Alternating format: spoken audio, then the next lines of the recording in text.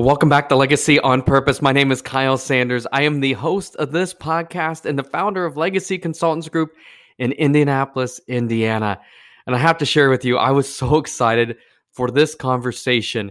I have always been a huge fan of the underdog, of the individual who others said could not achieve things. And J.J. Birden embodies that. He is one of the smallest NFL players in history. He went on to play 9 years with the Kansas City Chiefs, playing alongside Joe Montana as his deep threat. And if you've not seen this guy's game film, you can understand why he was a deep threat. The man had wheels. But it's not his story in the NFL and his stories of playing alongside Joe that captivated me. It was his story to the NFL and how many times doors were shut along the way. People told him he couldn't and he won't or he'll get hurt, that he didn't listen. He had such a deep driving why and the ability to be extraordinarily disciplined in his life. And I can't wait for you to hear his definition of discipline and what that means. There's a lot of wisdom in this one, folks. This is a man who's accomplished things that are really incredible and many things that people wouldn't even dream of doing. So I can't wait for you to hear the opportunity he's most proud of that he's accomplished and his answer to what legacy on purpose means to him. So without any further ado, I present to you the former NFL athlete, author, and speaker, J.J. Birden.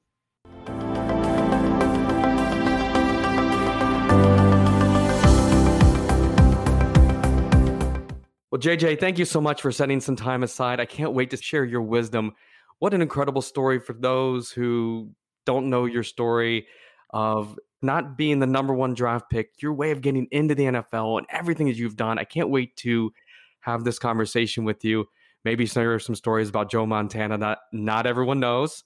But I can't wait to have this conversation. And truthfully, before we begin, I want to recognize you. One of the most important things I think in life is being the example for others, being that shining light for others. And in so many places, whether that was on the college football field, in the NFL, or as a father and as a foster father, the ability to demonstrate for others something they haven't seen in any other place and not listening to other people's no for your dreams. So incredible, so inspiring. So thank you so much for your wisdom. And I can't wait to have this conversation with you today. No, thank you, Kyle. I'm excited to be here and excited to share with your audience. Absolutely. So no one knows your stat sheet. No one can see how big of a guy you are, but you weren't the typical NFL player from a size perspective. Kind of share that story with us. The smaller stature gentleman. Can I call you smaller stature? Yeah, you can kick my tail. Is that okay? Okay. I'm only 5'6", so I guess it's, I can make that comment. I'm, not a big guy myself either. But you made it to the NFL, not only made it to the NFL, but played at a very elite level for the Kansas City Chiefs for many, many years. And if you haven't seen your highlight reel of just absolutely smoking people with your speed, which is a lot of fun, talk to me about what values did you anchor to as you embarked upon that dream that allowed you to achieve something when everyone else was in your ear, so many people in your ear saying, you can't do this, you can't achieve that. What allowed you, what you anchored to during that journey of yourself? Yeah, I appreciate that question, Kyle, because it's such an interesting journey because I wasn't the kid who grew up dreaming to play in the NFL, who wanted to play in the NFL. I had no desire whatsoever to play in the NFL. It's just a variety of circumstances happen, where I was constantly challenged, as you alluded to. You're too small, you're not good enough, you should go do something else. And I was told that in high school. Then I was like, I'll show you. And I made it on the University of Oregon football team after walking on. And then when they started talking about the NFL, like again, I wasn't interested, but it was, you're too small, you'll never make the NFL. Then it was, I'll show you. So it was that belief, because I know others always saw me as an underdog, as the odds were against me. But the key was I never believed I was the underdog. And when you have that drive to prove people wrong, it could take you to a whole nother level of discipline, of hard work, of confidence, of resilience. And just one thing led to another. Next, I'm in the NFL playing with some of the best athletes in the world. Yeah, you had to square up against Junior Seau, I read at one point. That had to get your attention. Yeah, yeah, especially when they say ex crackback and I'm the ex receiver and I got to go block 257-pound Junior Seau, who's about 100 pounds bigger than me. And I remember when I thought, well, just go as fast as you can. And I'm running towards and I'm like, don't see me coming, don't see me coming, don't see me coming. And he looks and he just clotheslined me. But here's what he did afterwards. He put his hand down. He said, "Hey, JJ, sorry about that." And then he went on to the next play. So it's like, I couldn't be mad at him. You couldn't be mad at him. So everyone's telling you no, right? Because you played track for Oregon. You started as a track athlete. That's right. Yeah. And your distance you were a hurdle guy, right? A hurdler and long jumper. And long jumper. So what makes a guy who specializes in hurdling? I mean, it's hard to get to play college sports, no matter the discipline, to get in and get a scholarship. Doesn't matter what the sport is. What made you say, I'm a long jumper, I'm a hurdler? This isn't a person who's specializing in catching footballs, let alone going to the NFL. Like, what was the why that drove you to navigate to say, hey, I'm going to make a space, a place, or a path for myself? What was driving you to do that and to achieve such an incredible goal? Yeah, the drive, the why, the motivation was, I was raised in Northeast Portland, which was considered the hood, and we had a tough upbringing. We lacked a lot of things. We struggled growing up. And at a very young age, I observed my family members, I observed my friends, and I watched how everyone struggled. And I just made a decision at a young age. I did not want to struggle. I wanted to see the world. I want to get out of the hood. I want to create opportunities for my family, my future family. So that was my drive. And then when I learned that if you're good enough, you can get a scholarship in college where you have no debt, I realized that was probably my route, athletics, because I knew early on that I had the gift of natural athletic ability, but I always matched that with hard work. So that saying of, I think it goes, hard work beats talent. When talent doesn't work, I said, but what happens when talent puts in the work? That was kind of my thought process. So high school, I was the number one wide receiver in high school. I was 5'9", 133, and no Division I school would offer me a football scholarship. And I was insulted. I just felt like, you guys don't know what you're doing. You're missing out. But I realized that in track and field, it didn't matter how big you were. It's how far can you jump? How fast are you? And as I was being recruited, University of Oregon was the only school that when I asked them, what do you think about me walking on in football 1 year? And they were the only Division I school that said, if you come to Oregon, you run for us, you have our blessing if you can convince the head coach to let you walk on. So all I saw was opportunity. And Kyle, that's what really, opened that doorway. Because when I went to Oregon the first year, I ran track. And the second year, I literally begged Coach Rich Brooks to just let me walk on. And he finally said yes.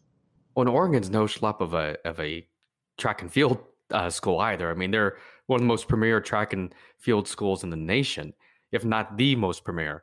So the fact that you got that opportunity, that the coach was willing to be flexible enough, you must have been pretty convincing. Well, I think, I was the number 2 ranked long jumper in the nation my senior year. So they wanted me to go to Oregon pretty bad. I could have went to any Division I school, but they knew that could be the carrot, because to just give me the blessing, because, USC and Washington State and UCLA, they were like, no, you're track only. But Oregon was like, yes, just, come here. And I think what's interesting about it was the second year, so I started secretly watching the football practices. First, Kyle, I wanted to evaluate the players. Are they really that much bigger than me? Are they really that much more athletically? And after 5 days of watching spring practice, I realized that, okay, they're not. I can do this. I just got to create the opportunity. So the next day I went and stood on the football field watching practice. I'm not supposed to be there. Someone's going to kick me off the field, but they're going to know why I'm there. And I stood there for 2.5 hours. Finally, Rich Brooks, the head coach, he came all the way down the field and said, Burden, you're the track kid. What are you doing out here? I've seen you in the stands. And that was the beginning of the conversation where finally Brooks said, okay, we'll give you a shot. You can walk on in the fall. But even when he said that, he goes, you can walk on in the fall and we'll see what you got. It wasn't like, hey, we're going to give you a football scholarship, or no, it was like, we'll see what you got. So I don't think any of them thought I was going to make it. They didn't expect it. They didn't see it coming. Yeah, they didn't see it coming. Exactly. I mean, I got so many questions from that. The first one I ask you is for you, it sounds like this whole process of from high school to college, from college to NFL, and from NFL beyond is about creating opportunities where other people said there weren't. What is the opportunity you created for somebody you love, that you care about the most, that makes you the most proud, that has come from that drive inside you? What is that opportunity for somebody? I would probably say our 5 nieces and nephews. My wife and I, we've been married 30 years, college sweethearts. We have 3 children, our own. And about 13 years ago, I got a call from my nephew, Justin, in Tulsa, Oklahoma. And there were some problems going on out there with my family. So I flew out there the next day to Tulsa to check on my 5 nieces and nephews. And 24 hours later, I'm in a courthouse standing before the judge, and the judge says, oh, Mr. Burton, we're going to take your 5 nieces and nephews and put them in 5 separate foster homes. You're the next of kin. What do you want to do? Holy cow. Yeah. You want to talk about one of those gut check moments where you're just like, I just came here to check on the children. Now you're like, But I did what any smart husband would do, and I said, Judge, let me call my wife first. Yeah, I was gonna ask, like I hope you took a quality timeout on that one. Yeah, timeout. Yeah, calling a timeout. But I have an awesome wife. It was like we had this conversation. I literally told her, I said, babe, I won't bring the children home if you think this is going to be hard on our family and it's just going to cause a lot of problems. She was like, could you really sleep at night knowing we could have done something? And then the decision was made. And so to answer your question, the opportunity we gave for our 5 nieces and nephew and pulling them out of that situation and then merging them into our family, where we went from a family of 5 to a family of 10, and giving them some opportunities that they probably would not have. And that's probably one of the things my wife and I are more prouder of. How old are they now? How old are your niece and nephews now? They are now, the youngest, Alicia, is 19. Okay. And then Justin, who was the oldest, he is 31. Then LaShawn is 26. Aaliyah is 24. And Brandon is 25. So as you look at where their lives are today, and you see the values that they're embodying, the direction that they're going, the choices they're making, what values do you see them carrying forth that you can say, you can look at them and go, I know my wife put that in them, or I know that they saw me modeling that? Like, what are the things that you see them living that came to them, that you blessed them with, that in absence of that act of courage probably wouldn't have been instilled on them as young people? I would say making smart, wise decisions and realizing that the decisions you make today are going to affect you later. And here's what's interesting about this, Kyle. Of the 8, the oldest, Justin, once he graduated and he was ready to kind of do his own thing, he went back to Tulsa. He went back to the environment we pulled him from, and he's had a rough life ever since.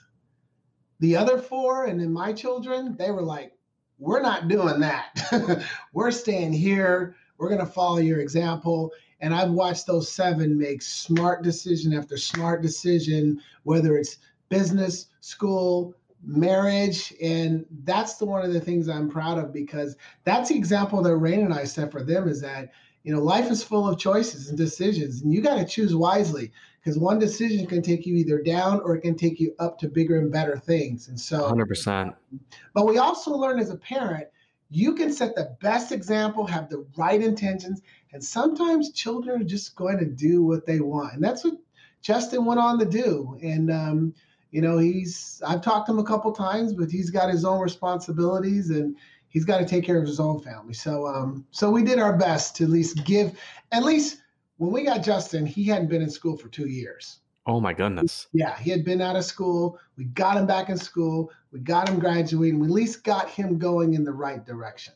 Yeah. I don't know if you've read David Goggins' book, Can't Hurt Me, It's an incredible book, but he talks about this experience of his mother leaving his abusive father and where David's life went and this courageous act of his mother to leave a really, really horrible situation, but not only horrible from that perspective, but she left with nothing, no money, no resources, and really, but what's not talked about in the book too much, unless you listen to him, is that his brother chose to stay.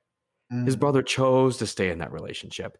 And I think one of the things that is so important when we think about the directions of our life is two things I really grab from that is one is the power of choice and the power of the people we spend time around, right? It's our teammates, if you will.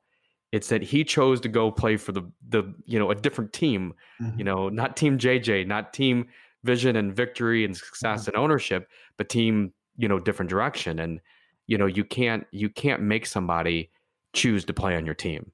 Right. That's a powerful understanding.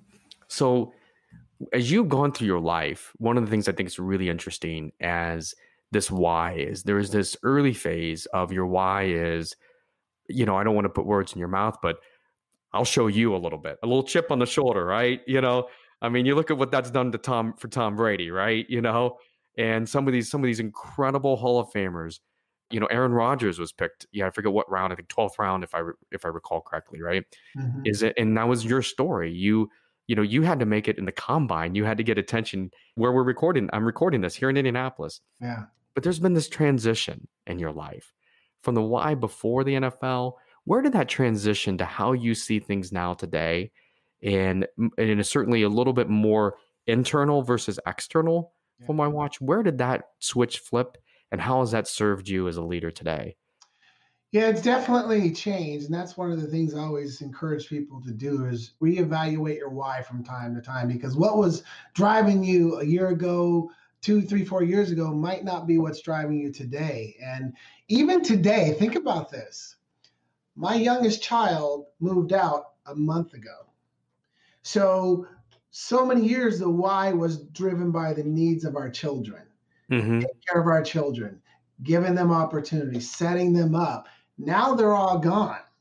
So now the why revolves around my wife and I, now being able to really spend that quality time together, to have that freedom to do what we want to do, when we want to do it with each other, So today, that's what's driving me. Because understand, we've been raising children for 30 years. We had a honeymoon baby, so let's just have our 3 children, So in my businesses today, that's kind of that thing that gets me up every single day to be my best, to give my best, because I want to be able to, provide a life that my wife and I can really enjoy our time together. It's our time now. It's her and I, because we've been given to everyone else now for so many years. Yeah, no kidding. You've been raising children for, you said 30 years? Yes, let's see. Yeah, 30 years. Honeymoon baby. We've been married 30 years. Yep. That's incredible. I just wanted to get that on the recording so your wife knows that you knew without having to look at anything how long you've both been married. So that's a husband looking out for another husband is what that was right there. So one of the things I think is really exciting about listening to you speak is that you share these ideas, these 2 or 3 things, these little micro choices that the understanding that if we want to get someplace impressive, significant, impactful, that it's these daily disciplines. And one of the things that I love, I talk about this a lot myself after I just trained and completed my first 50-mile ultra marathon. And there was a lot of times I didn't want to get up and run. All right. I've got this incredible video of me doing an 8-mile run in the pouring rain because it was the only time I can get my run in, and it's 8 miles.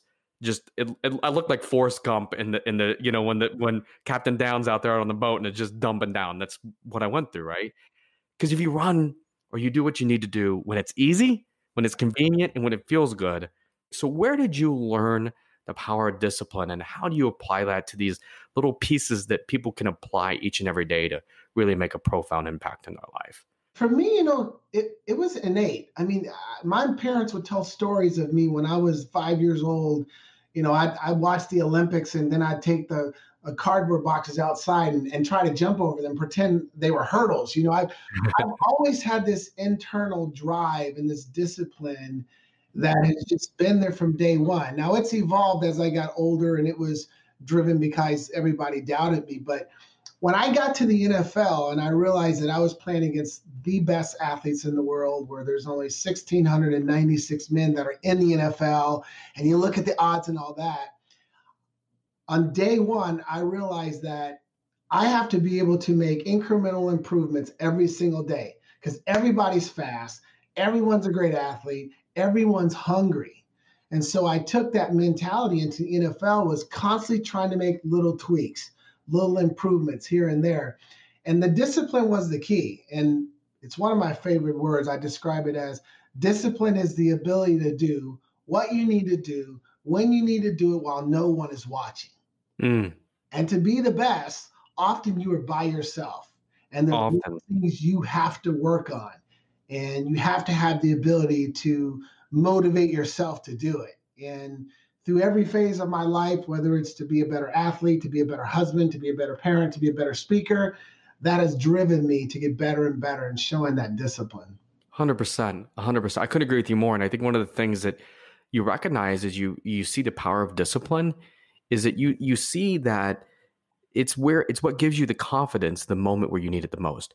Yeah. It's those deposits you make in your mental box to say it's that hot August day of sticking around to catch 1,000 more passes. Yeah. It's the hot August day where I don't want to go out and do my 25-mile run. Those are the days you want to hang the cleats up early, right? Mm-hmm. Well, those are the deposits in those championship games that have made the difference. Like when you realize the power of discipline, right? So you played 9 years in NFL, if I recall correctly. Yeah. So did you discover the power of discipline in year one? And if not, like, what did these little discipline habits do as you reflect on your career? How did that make an impact on the success that you had? Oh, huge impact. Day one, first I got the reality check that you're not in college. You're not in high school. Okay, athletically, where you were the superior one, everybody's got that. So it was the year I was on IR. I tore up my ACL ligament. I was with the Cleveland Browns. And I had this free year where I had no pressure. I just had to sit back, get healthy, and watch. And during that year, Kyle, I learned one very important lesson. If I'm going to make it in the NFL, I've got to get better at my releases. I got to get better at catching the ball. I got to get better at studying the plays. I got to get better. So I just studied all the veterans. And I just picked their brains over and over and over. I took notes. I watched film so that by the time it was time for me to play, then I was able to execute everything that I had been studying and writing down and on the field. And I wasn't great at it at first, but I understand mastery is all about practice. You got to put in the work, and you might be bad for some time, but you keep putting in that work. You eventually get good and you become a master. And I mastered so many small techniques that was one of the reasons why I lasted so long, because when you can run a 4.3 and a 40 and guys can't get their hands on you at the line, or you're willing to make that diving catch, or you always know your assignment, you have a better chance to stay longer in the NFL. Yeah, don't get hit, right? So lesson one is don't get hit. Yeah. I didn't it's funny because people always ask me, 157 pounds, what about the hits? I didn't take a lot of hard hits. I mean, I could probably say on two hands, maybe 8 or 9 good hits in 9 years, because usually it was here and they were grabbing my ankles or they were grabbing my leg. And so you get to the point where you know how to use your talents and abilities to your advantage. Did you see that right away, sitting on the bench, watching these other guys just get leveled? Did that dawn on you? Oh, yeah. I remember the first practice, I was going against a guy named Hanford Dixon, all pro, 6'2", 230 or something. And I came off the line and he grabbed me like this, and then he just shook me and he threw me out of bounds on the ground. Then he said, "Rookie, this is the NFL, and it's going to stand for not for long for you. You better do better than that." And so right there, I made a decision that I'm going to get so quick and so good at the line, they're not going to be able to put a hand on me, because that can't happen again. What did you talk to him still? The guy who tossed you? Did you guys? We have traded notes or at least messages through social media, and I think I have them in one of my keynotes, because that was one of those moments where I said, "This is your breakthrough moment." Hmm. Either that moment's going to take you down or out, or you better figure out how to beat these guys, or you won't be in the NFL very long. And that was one of the moments that caused me to just become a serious student of the game. To where next year, when I showed up with the Chiefs, those DBs couldn't even get their hands on me, and I was gone. You know, So what did you know in that moment? Did you know like so he tosses you, and what was the guy's name again? Hanford Dixon. Hanford Dixon. So when Hanford picks you up, teach you like a sack of potatoes, just sets you aside. Did you know? Did like in that moment while you're picking yourself up off the ground, right? Then your ego and all the things that probably went along with it, right? Did you know what that moment was? Did you recognize what just happened to you? What lesson was delivered to you? Or was it in reflection you identified it? Probably, well, I'd say 50% because the first thing I said was, what you used to do in college is not going to work. So you better watch and see what these receivers are doing at this level. Okay. And so that moment, it was, like when we were doing drills and stuff, instead of being over here drinking water, taking a break, I was watching Webster Slaughter or Reggie Langhorne or Brian Britt, these veteran wide receivers who had already played 6 or 7 years, and watching what they were doing at the line. And I'll tell you, Kyle, I was like, these guys aren't even as fast as me or as quick as me. If I could learn what they're doing, man, how much more so could I have even a longer career because of Mm. speed? So what I love about that is through this whole story, there's never been this time where you mean through this whole process, no door was ever really opened conveniently for you. I don't know. You weren't the number one draft pick. You weren't automatic starter. First snap, scrimmage. You get chucked off the field. By the veteran.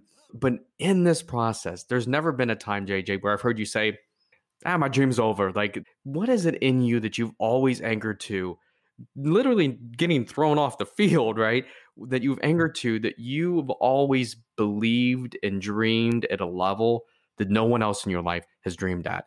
What has allowed you to dream at this level? What do you like? Say somebody who's, they've set a big goal for 2021, but they're not, maybe they're just like, I don't know if we can do this, or feeling a little hesitant. What would you tell that person from what you discovered in your life and the way you've dreamed and accomplished things? I would say first you got to get your mindset right. Your mindset's everything. And my mindset was 10 feet tall, bulletproof. There was nothing anyone could tell me that I could not do. So at first I would be like, you've got to get your mindset right, because one small idea in any moment, if it's negative, it can take you out of the game. All of a sudden you start dealing with your own self-limiting beliefs. So you have to be able to have that strong mindset. Positive mindset separates the best from the rest.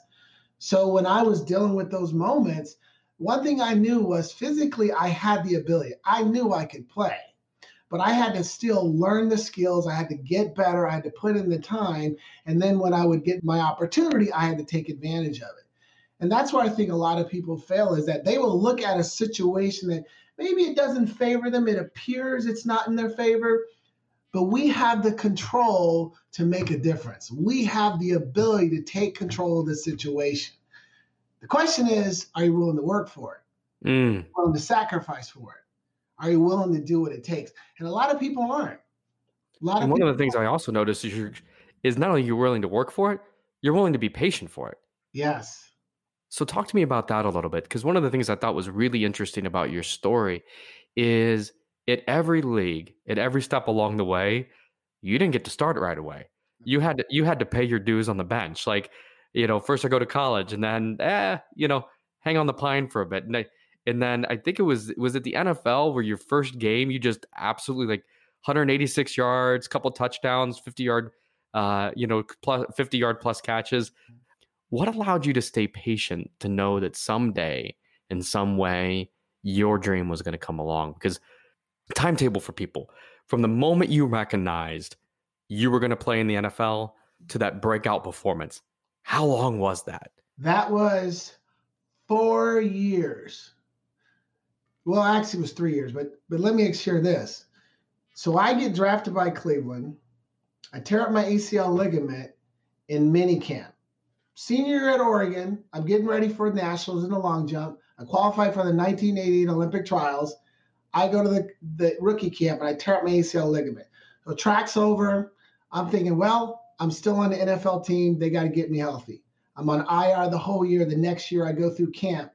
Have a really good camp. I'm not 100%. They cut me. Over the next 4 days, I fly to Kansas City. I fly to Detroit. I fly to Green Bay. I flunk all of their physicals because my knee has swelling in them. 5-day period, I flunk base. I get rejected by 4 NFL teams. Not ready to give up because I know I just got to get healthy and I got to get it right in the situation. Then I go to Dallas. The Cowboys signed me. I'm on their practice squad all season. They tell me they're going to play me in a game, Kyle. They never play me in a game. The season's over. We're 1-15, and Jimmy Johnson says, I don't think you're going to make it in the NFL, kid. You probably should do something else. They don't sign me. Time to quit? No. I go home. I continue the work. The Chiefs sign me. And here was the key. The whole time I had evaluated the talent. I had got a taste of it. So I knew I could play. I just had to get healthy, and I had to get in the right situation. Cleveland wasn't the right situation. Dallas wasn't the right situation. So when I came that third year, I had 4 teams wanting to sign me. I knew that I had to make it this time. And I eliminated, I don't care what their record was, what was the best fit for me? And it was Kansas City. And how did you know that? So, I mean, not only patient, but your willingness to, you got multiple offers. Was Green Bay one of the offers? Yes. Dang it. I'm a huge Packer fan. This would have been even more. I mean, I'm so excited to be talking to you, but I would have been even next level if you would have played for my Packers. But that's beside the point. So how did you stay patient in that moment to evaluate, and what did you ground that decision to? All great teams, all great, there's, each one of those I'm sure was an incredible opportunity. Right. But how did you know that was a right environment for you? Because the best idea in the wrong environment is just as worse as a bad idea. Yeah. Right. We're not going to get it off the ground. So how did you know that? What did you use a process? What was that like for you? Well, I recognized I was going into my third year. I literally had credit for 2 NFL seasons, and I hadn't even really played yet. So I knew that in the NFL, if you don't make it by your third year, you get labeled and you don't get any more shots. So this had to be the right decision. And so as I looked at, there was 3 teams that really wanted me badly. And I started looking at who's on their team, what is the speed of the players, what kind of offense does it run, and who are the coaches. I didn't look at what city it was in. I didn't care. I didn't look at what was their record the year before. I didn't care about that. I had to find the right situation for me. And when I went to Kansas City, they had no wide receivers who could run under a 4.6 in the 40. And here I come in running a 4.3. So I knew right away I had a competitive advantage. And every team needs a deep threat. You need a guy that can stretch the defense. Yes, they do. Yeah. And plus, not to mention, the coach who drafted me at Cleveland was Marty Schottenheimer. Okay. So Marty got fired the next year, and he went to Kansas City and became the head coach. So I took that into consideration because I know coaches have egos, and Marty drafted me in Cleveland, and I thought, here's a coach that's going to probably give me the best shot because he wants to look good in that decision to draft me when he was in Cleveland. I love everything about this. So you understood the environment. You knew your comparative advantage. You knew what you brought to the table. You knew what everyone else brought to the table. And you knew that there wasn't anybody like you. Right. That you're the fastest man on the field in the offensive position, wide receiver, right? You understood that there was somebody else who was going to be in your corner all times because your success was their success. Correct. There was an alignment. Yeah. All right. That's a huge one, right? Yeah. So often we want to try to make somebody like us or win them over to our side. And so we spend all this energy trying to convince somebody that we're worth the shot when here's a guy who already thought you were from day one, moment one. Yeah. Right. So you gave him the opportunity to look good. And you know what? I really had to prove that he was right because when I got there, the offensive coordinator did not want me there. We ran a smash mouth offense, big running backs like Christian Okoye and Barry Word. They wanted big receivers to block. And the offensive coordinator was not happy I was there. And I could tell. But you know what? I said, I'm going to force these guys to have to play me. you paved the way for like Jordy Nelson and those. I mean, Jordy wasn't a very big guy either. I mean, Yeah. you showed in the NFL. Like, I'm sure you listed the stats and like, were you one of the smallest wide receivers from a weight perspective at that Oh, up yeah. to that point? I think, Kyle, I've been doing the research. I am probably the lightest wide receiver in the last 30 something years who's played as long as I have. I only know of one NFL player, Mark McMillan, who was a DB, 5'7", 147 pounds.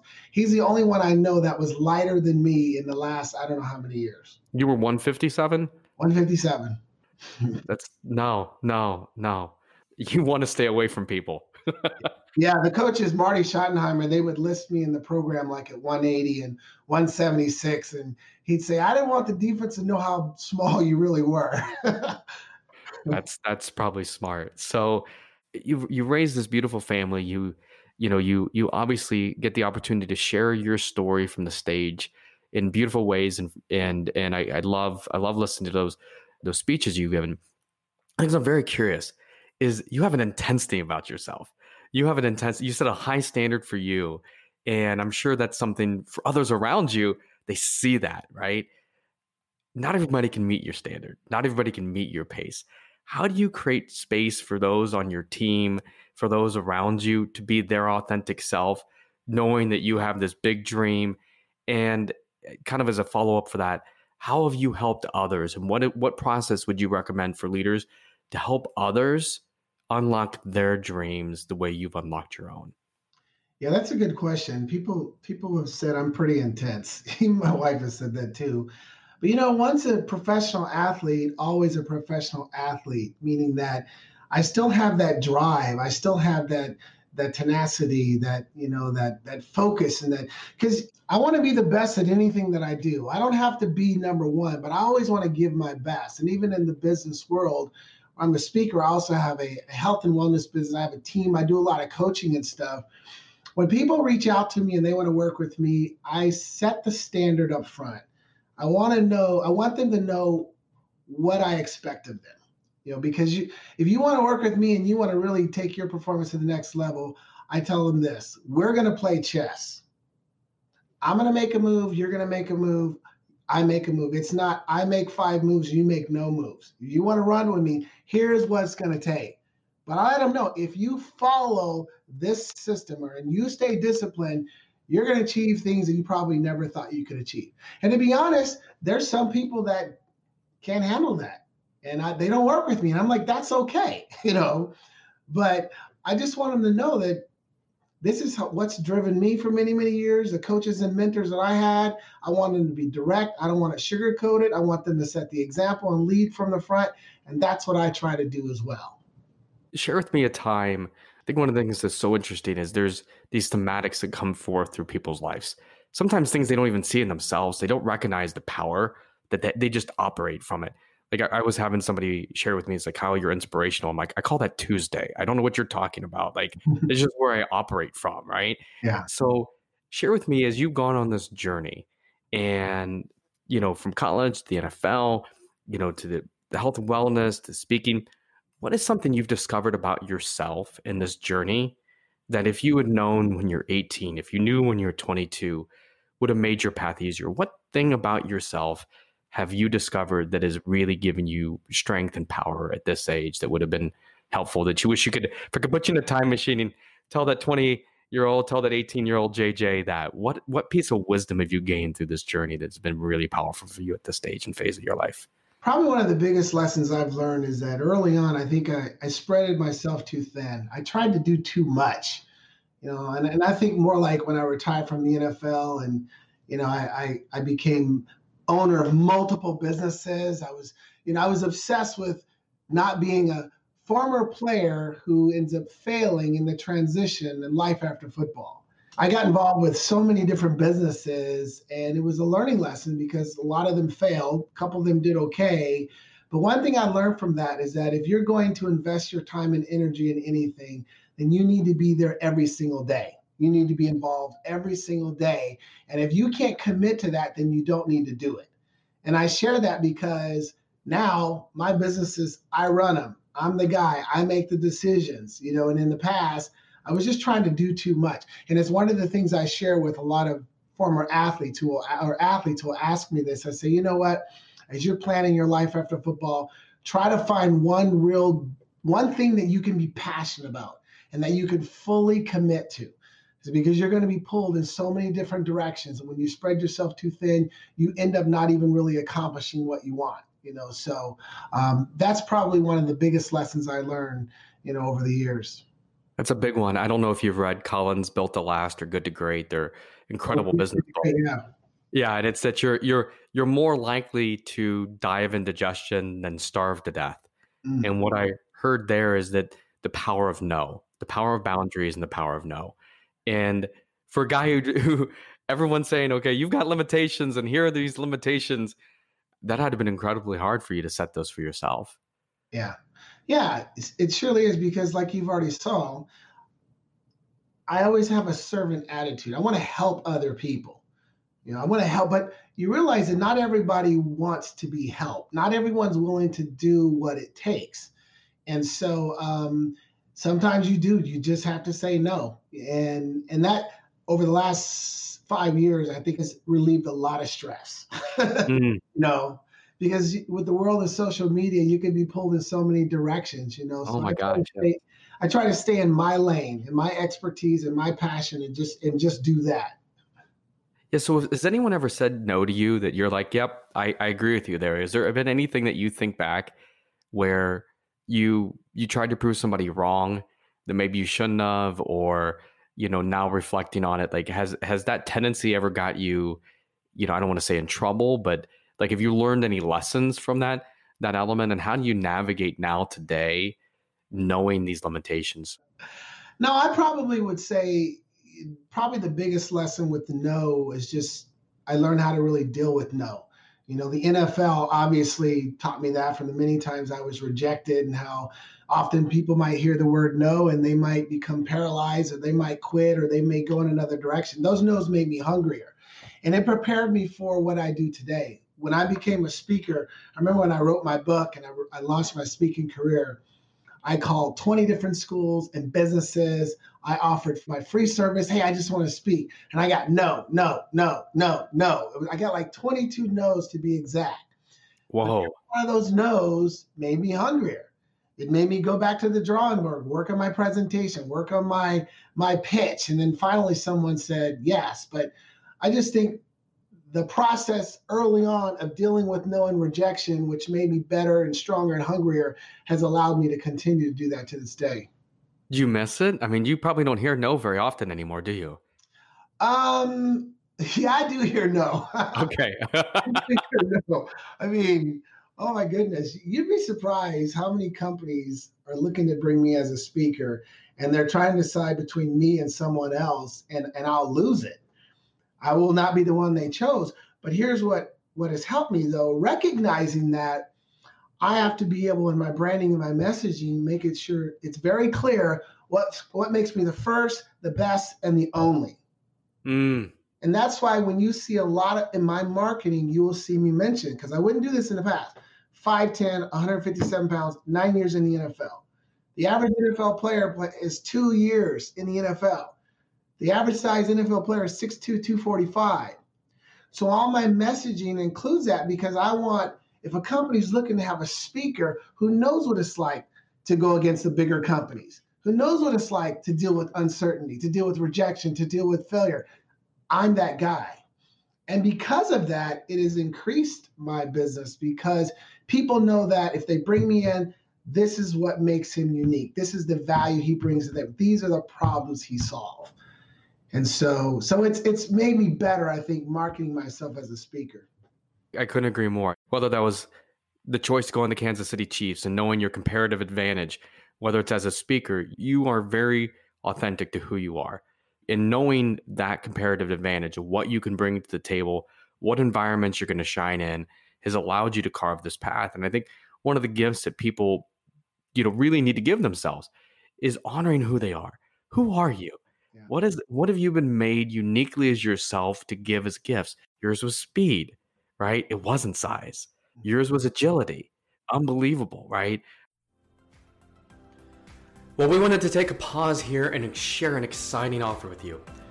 I've been an advisor for almost 20 years, and one of the things that I have learned is if you go into retirement without a purpose, without a vision, without an intention, it's going to be a tough thing for you to retire happy. And so we have a special offer for you, our listeners. If you go to our website right now, Legacy Consultants Group, that's Legacy Consultants with an S, group.com, on our website is a free downloadable guide called Retire Happy. We know that nothing happens without intention, and we want to help you retire happy, to retire on purpose, if you will. So go to legacyconsultantsgroup.com and download our free guide, Retire Happy. Now, without any further ado, we take you back to the episode. I think one of the things that's really special here is, and one of the reasons we wanted to talk to you, and I'm so thankful for this opportunity to start the year, that you are one of our first conversations begin the year, is that you've lived the life of the underdog. You've lived the life of people saying, you can't, you can't, you can't. And if 2020 had a theme song, right, that was the word. So many, not you, but so many were saying, well, we can't, it's too hard, the coronavirus, the pandemic, the shutdown, whatever it was, everyone was pointing in business to say was just too hard. That thought process doesn't even resonate with you. So let's pretend that this mic is magic, and you can speak to every small business owner, every startup, every person who is chasing that dream, who's facing some adversity right now, right? Things are a little more challenging. Maybe they had a key member that left their team because of what's going on, whatever it may be. What advice would you give to that entrepreneur right now that you gained through your ability, this underdog mentality, coupled with talent, coupled with work ethic? What would you tell that entrepreneur right now going into this new year that you think would be impactful for them? I would probably tell them that 2020 caught us all by surprise. Many people were caught off guard. 2021, we know what we're dealing with. And I would say you have to recognize that you're in control of the situation. It doesn't matter what happened last year. It doesn't matter what happens the rest of the year. You are in control. But I would say there's three things you got to do. You got to process the information, meaning what are you dealing with exactly as you go into 2021 from your business strategy? What is the situation? Two, you got to make a decision. What are you going to do? What is your game plan that you're going to implement? And then from there, you got to commit to it. You have to commit to it. And this is really all about doing the work from day to day, because no one's just going to give it to us. There's no entitlement mentality here. You got to have the mentality that I am going to get it and be willing to put in the time and the work to get it. And I'm speaking from experience, because when the virus hit, all my speaking engagements got boom, canceled. No live events. Process the information. Well, looks like companies are hiring virtual presenters. Make a decision. Do you want to become a virtual presenter? Yes, commit to it.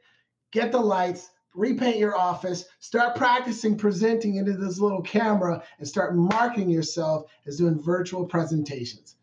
And that was a 3-step process I did. Ended well in 2021 or 20, and we're going to launch again in this year too. So I would recommend those 3 steps. That's incredible. That's a huge takeaway. Yeah, we got all the equipment to record, start doing in-person podcast recording. We got like 3 of these mics. We get 2 or 3 episodes recorded, and everything shut down. And I said, we've got to figure out, there's no to this. We are launching a podcast. We're going to have conversations with leaders and individuals whose success has been grounded to some core values, right? Some inner peace, some inner components that have allowed them to accomplish things that are incredible. And we're going to put a spotlight on who you are matters more than what you have. Who you are as a human being is more important than the resources you've accumulated, the trophies on the wall, because that's the stuff that's going to be consistent. I imagine there's elements of you that each one of your children and your nieces and nephews, those core values that have allowed JJ to do what you've done, no matter the circumstances, no matter the team, right? Yeah. It's that, right? Yeah. And when your why is big enough, and that's such a beautiful story that your life is. Of course you did. Of course you went virtual, right? Because what else are you going to do? Yeah. That's who you are. Yep. You Did call you an even like how long of a thought was it? 5 seconds, 10 seconds, or was it? audible. You call an audible. It's like in an NFL game when you're playing a game and Joe Montana gives you the play and you line up and he goes black razor. He's changing the play. I don't have time to go. Hold up, Joe. I'm going to run the other route. No, it's you process the information, you make a decision, you commit to it, and you do it all within 5 seconds. You know. Right, right. Talk about the power of commitment. Like one of the things I think is really powerful in this piece, right, is you're out there. He calls the audible, which life does. Mm-hmm. Talk to me about the power of commitment in that moment and why that's so important for people with this game plan. That was the last piece of recommendation. Talk about why that's so critical to get for people to get to where they want to go. Oh, it's very important. You know, it's extremely important. And one of the things I tell people is that often we will make these commitments, we will set these goals and these intentions, and we do it in these moments when maybe we're hyped up, we're excited, maybe we're at an event. And I say, I want you to write this definition down. Commitment is doing the things you said you're going to do long after the mood you said it in has passed. Mm. And it's to send the message that even when you don't feel like it, you're still going to do it. Even when you have bad days, you're still going to do it. Even when just life is throwing you all kind of curveballs, you're still going to do it. And the motivation behind that always has to do with our why, like you mentioned already. Because if the why is strong enough, you're going to do whatever it takes to get there and you're going to hold to that commitment. So I think where people fail is they might make the commitment, but they don't know why they're doing it. They don't know what's driving them behind that. And if they don't know, it's easy to quit. How important is it for that why to be internally versus externally motivated, in your opinion? Oh, internally, it's got to be right here. It's got to be right here. When it's internal, fear, doubt, no one's opinion, something unpredictable that happens, nothing's going to stop you from doing what you need to do because it's always driving you from internal. You know, that's why I always tell people, I say, you have to peel the onion. There's this technique we call peeling the onion to find your why. You know, an onion has multiple layers. You got to keep peeling, keep peeling. Well, when you're trying to figure out your why, you want to ask yourself, so why is this important to me? Whatever your answer is, then you say, well, why is that important to you? Whatever your answer is, you say, well, why is that important to you? Because sometimes it takes 3 or 4 times to get to the core, the deep seat of motivation. And when you get there, Kyle, you got a why that's going to drive you no matter what the circumstances are. Yeah, I couldn't agree more. So I'm in this process, what I call my decade of discovery. Mm-hmm. I really want to understand. I don't know what my limits are. I'm sure they're out there someplace. I haven't found them yet when it comes to endurance and what I can do. Just like, where will I stop? Right. And so last October, I did Jesse Itzler's 29.029, where I climbed the same mountain 17 times till I climbed 29,029 vertical feet cumulatively. Did it in 31 hours. Wow. And I was interviewed at the top of the mountain after one of my ascents for their social media thing. And they asked, like, why are you doing this? And I said, you know, I've got 3 young kids. Now they're 8, 6, and 2.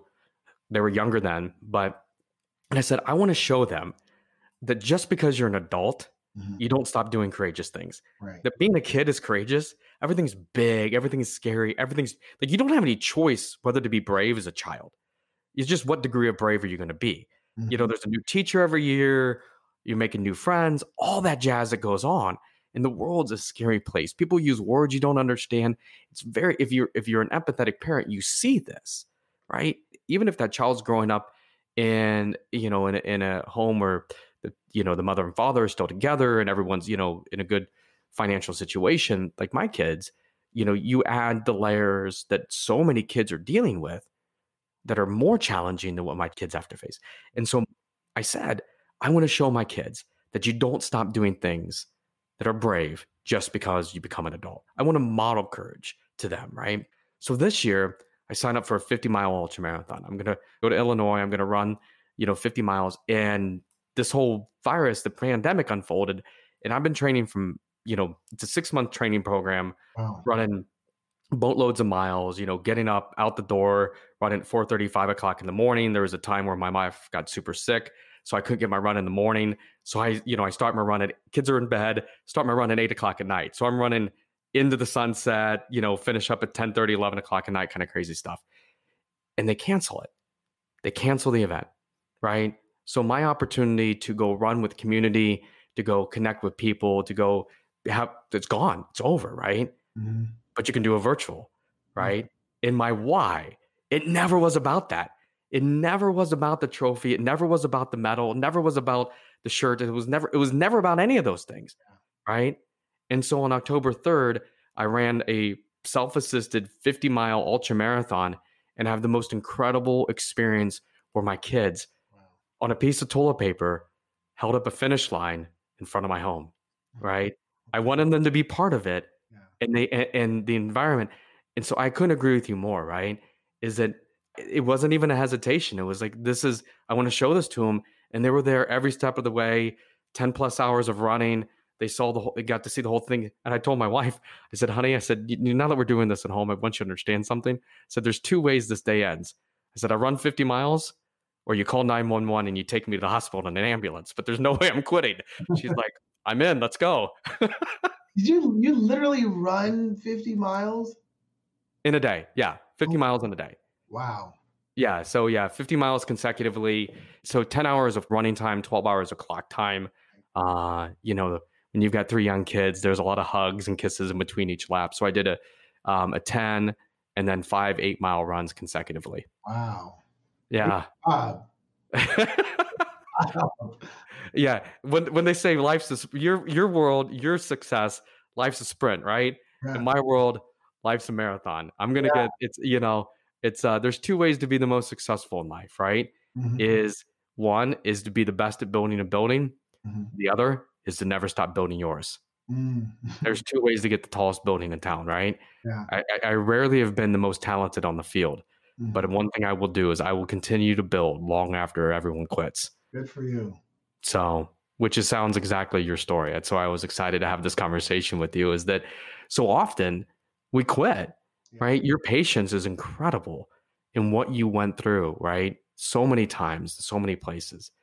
So when we think about your story and what you want to leave this world, let's fast forward. Say it's 15, 20 years from now. Do you have any grandkids yet? 1. Yes. How old? River is 19 months.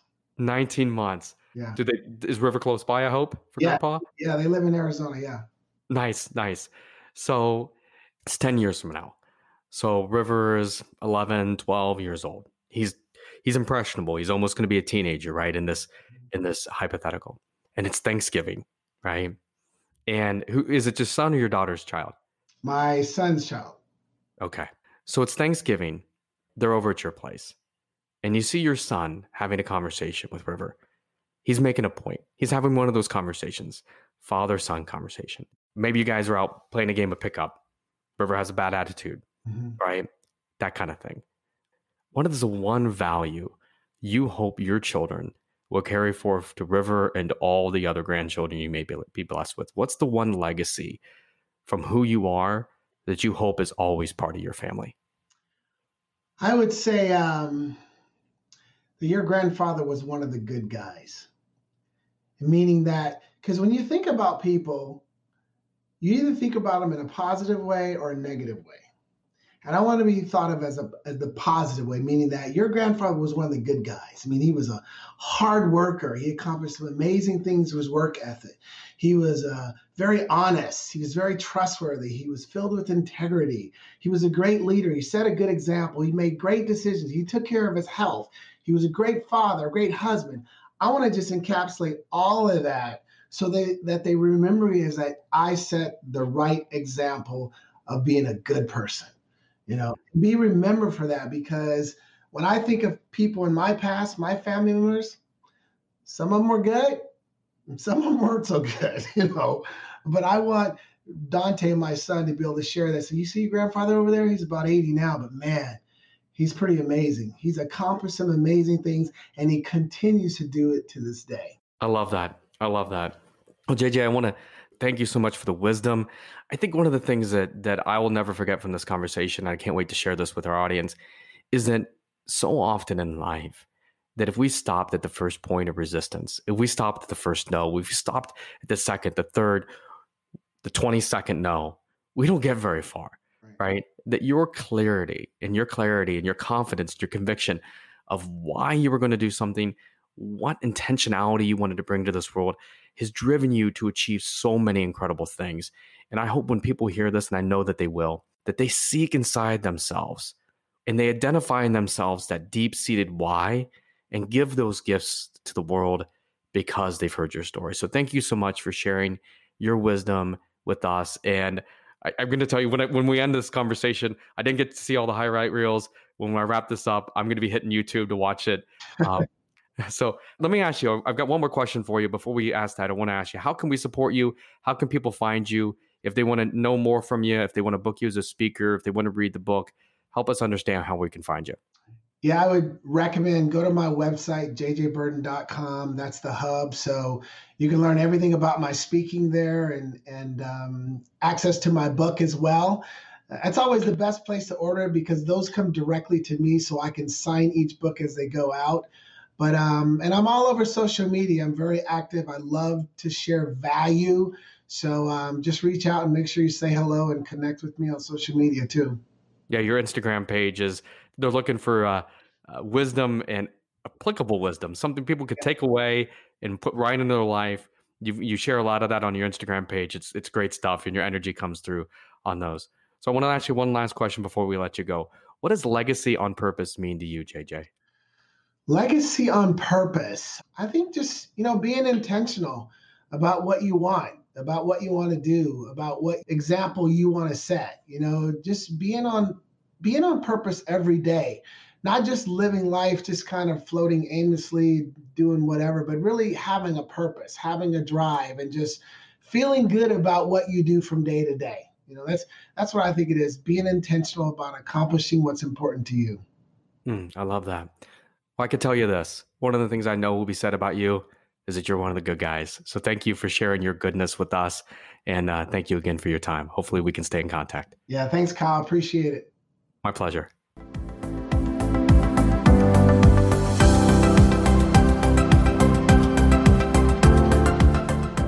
Well, thank you so much for staying with us for what an incredible episode and story that was. One of my favorite pieces of that conversation was is patience.